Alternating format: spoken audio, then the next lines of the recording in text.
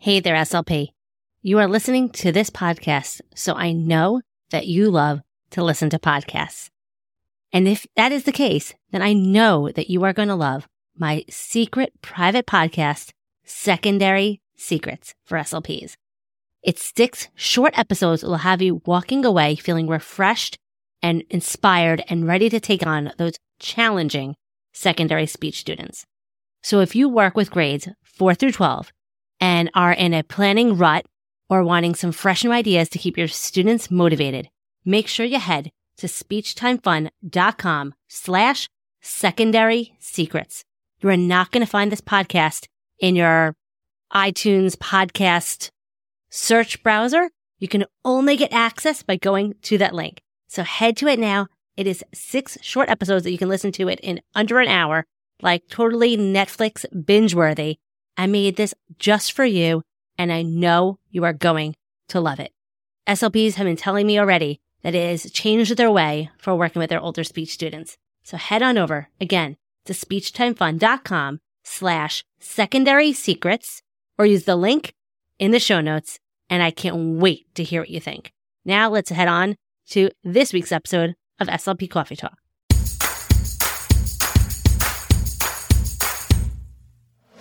You are listening to SLP Coffee Talk. I am your host, Hallie Sherman, and I am a licensed speech-language pathologist who is in the trenches working full-time in a public school in New York. I am the author of the blog and Teachers Pay Teachers store, Speech Time Fun, where I love helping other SLPs conquer the overwhelm and get back hours spent on prepping activities. I am here to help you be the best SLP you can be and have fun while doing it. Just like your morning cup of coffee, this podcast is just what you need to start the day or week. Let's jump into today's Coffee Talk.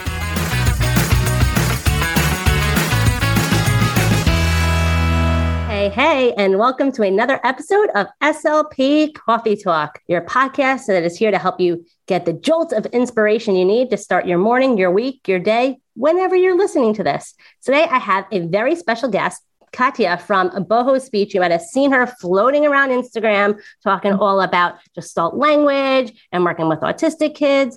And I am here because I know so many of us have so many questions on this topic, and you want to start the year off feeling confident with these students on your caseloads. So Katya, welcome to the show. Hi, thanks for having me. I'm super excited to chat. Tell everyone a little bit about your SLP journey and how you became to be the SLP that you are today.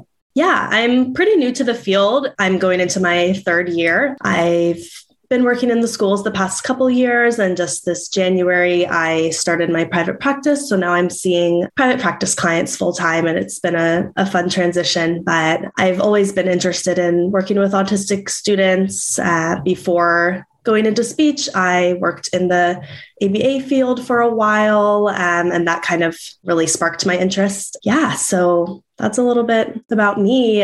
Since starting in the field, I've been really putting a lot of time and energy into learning more about how to support these students and listening to autistic voices and connecting with the autistic community. So it's been a really fun journey so far.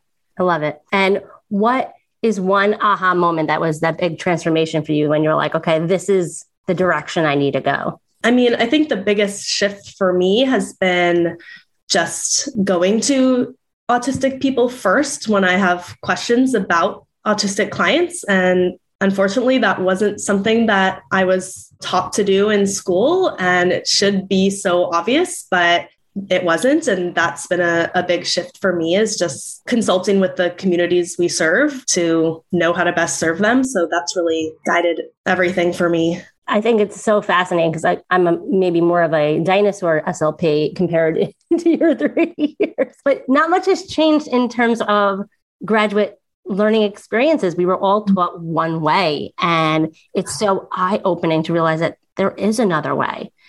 It's not just we have to teach our autistic students to be like us. We need to teach them differently. What are some shifts that you've learned thus far? I mean, that one that you mentioned is a big one, teaching them to be like us versus honoring their true strengths and, teaching them to self-advocate for their unique differences instead of trying to get them to act more like what others might expect. That has been a huge shift because, as a speech therapist, we all work on social language things, but the way in which I approach it has changed a lot because of that. Can you share a favorite therapy idea or favorite approach that you've been using now where you might not have done initially? Yeah, I think teaching self-advocacy is something that I wouldn't have really focused on before. And now it's one of my biggest focuses. So that could be as simple as teaching students to say no and go away and stop, and as complicated as teaching high school autistic students how to explain their unique communication styles to others so that they don't have to constantly be changing the way they do things. Instead, they can just explain it to other people and be true to who they are. So yeah, that's been a big shift that I definitely wasn't doing prior. Can you share how you maybe helped like a high school student do that? I would first teach them the differences between, and obviously these are not going to land for every single student, but the general differences between autistic communication and neurotypical communication styles. So things like autistic people tend to be more direct, and neurotypical people tend to beat around the bush to like be polite. Autistic people tend to share a lot about one topic, where neurotypical people, they may see that as rude and want to have more of like a back and forth conversation style, just those kind of things. Because first, just being aware of, oh, that's how I differ from other people. And then making sure they know that there's no good or bad communication styles. They're just different. And then once they've owned and understand the way that they communicate, they can more easily share that with others and also not internalize their way as bad, because I think so often our social skills are based on you must do it this way to please others or make others feel comfortable. And that's not always beneficial to our students, truly. It can be really stressful, and it can really put their natural way of communicating in a bad light, which is not what we have to do. And I found this method to be really, really beneficial for everyone. So I love it. Have you ever worked with a student that you want to do this approach with, but they don't even know that they have the label of autistic?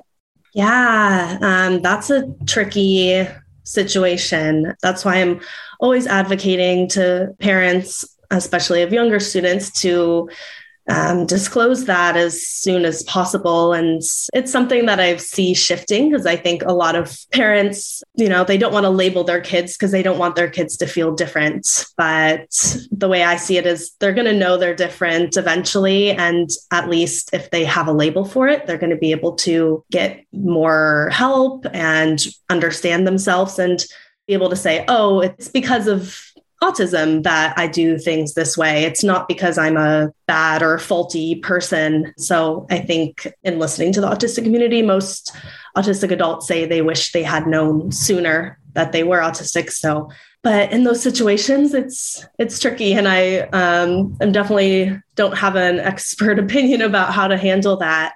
You kind of have to work that out with parents and see how much you're able to share. Because you can't really be as explicit with that if they're not wanting you to be. So that can be difficult. I know in the past, I've kind of just generally saying students like you. Sure. Yeah. Like, do you notice that you do X, Y, and Z? Like, you do X, Y, and Z. Well, other students do A, B, and C, and that is okay. Just being aware that there are differences. Kind of like everyone's different. Everyone has different strengths and weaknesses. The world goes around. We kind of tiptoeing around the labeling, especially in the schools when we have not as much contact with the parents. And it's kind of like you have that meeting. They don't want to discuss it. They don't even want to go to the neurologist for the diagnoses, but everyone in the room knows clearly. So that's definitely a option. So for people listening.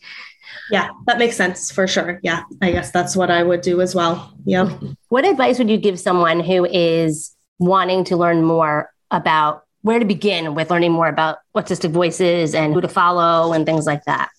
Well, I would direct you to the Neuroclastic website, which perhaps we can link. Yeah, we'll have the links in the show notes. That website is run by Autistic Voices, and there's tons of articles about really any topic. They even have a Facebook group that's called like Neuroclastic has an article for that. And they have articles about so many different topics written by autistic people. So that's a great place to start. There's tons of Autistic Voices on Instagram. You can find them through the Actually Autistic hashtag. Yeah, over time, I've found more and more, and definitely guides a lot of what I do, just being surrounded by those voices. And I love it that more and more people are sharing who to follow and how to learn more. And it's just becoming very, very eye-opening as someone who's been in the field for so long that like, where has this been all my life? So if you guys are listening and feeling like, this is something new, you're not alone. So that's why I wanted Katya on the show, so that we can all think about how we can go into this new school year with a new approach. Let's stop writing our goals about conversational turn taking and, thinking about staying on non-preferred topics and eye contact and even perspective taking. Like, can you talk a little bit about how teach perspective taking in the more appropriate way now? Yeah, I think most autistic people that I've talked to about that feel like it's a great skill to have. But I think so often when we're teaching it, we're teaching the autistic student to have the neurotypical perspective, to see the perspective of their peers, but we're not always affirming that their perspective is totally valid. And oftentimes we see things in different ways, and that's okay. So when I teach that, I just try to affirm everyone's perspective. So can the child think of two other perspectives and that differ from their own, just to strengthen that ability without putting shame on anyone's perspective. Yeah. Awesome. Can you share one favorite resource or tool to work with your autistic students that's available, like whether it's a website or a book, something that you love to use? Yeah, there's so many. There's a website called Autism Level Up that is also a bunch of resources created by autistic people, and it's all free. So that's a really great website. It replaces a lot of the social pragmatic stuff that might not be so great anymore. So they have, different visuals to work on emotions and energy, and lots of different things. So that's a really great resource. And then we didn't really have time to touch on Gestalt language, but definitely diving into that, following Meaningful Speech on Instagram, and perhaps a few weeks ago, when this episode airs, Alexandra will be awesome on the podcast. So great. Guys, go back to that podcast episode and check that out to learn more about Gestalt language. Perfect. Yeah, because that's definitely shifted everything about how I work with these students. So awesome. Thank you so much, Katya. Where can everyone learn more about you, find you, and everything you have to offer? Mainly I'm on Instagram at Boho Speechy. My private practice website is totalspectrumtherapy.org. Awesome. Thank you so much. And I hope everyone is feeling a little bit more inspired and motivated. And again, definitely check out her Instagram that has so much information on Gestalt language and working with autistic students, and just so many resources, books, tools, so many things. So you can go on a whole rabbit hole, whatever the terminology. But I always end my episodes with a joke because I love using jokes in my speech room. And since this is back to school time, why can't pirates learn the alphabet? I figured talking about ours because they keep getting lost at sea. Oh. But thank you so much, Katya. Everyone listening, thank you. Definitely go check her out on Instagram. Send her a DM, say you heard this episode, and share one tip that you learned. Feel free to ask her any questions that you might have. And until next week, everyone, stay out of trouble. Thanks so much for tuning in to another episode of SLP Coffee Talk. It means the world to me that you're tuning in each and every week and getting the jolt of inspiration you need. You can find all of the links and information mentioned in this episode at my website, speechtimefun.com.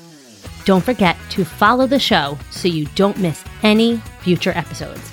And while you're there, it would mean the world to me if you would take a few seconds and leave me an honest review. See you next week with another episode full of fun and inspiration from one SLP to another. Have fun, guys.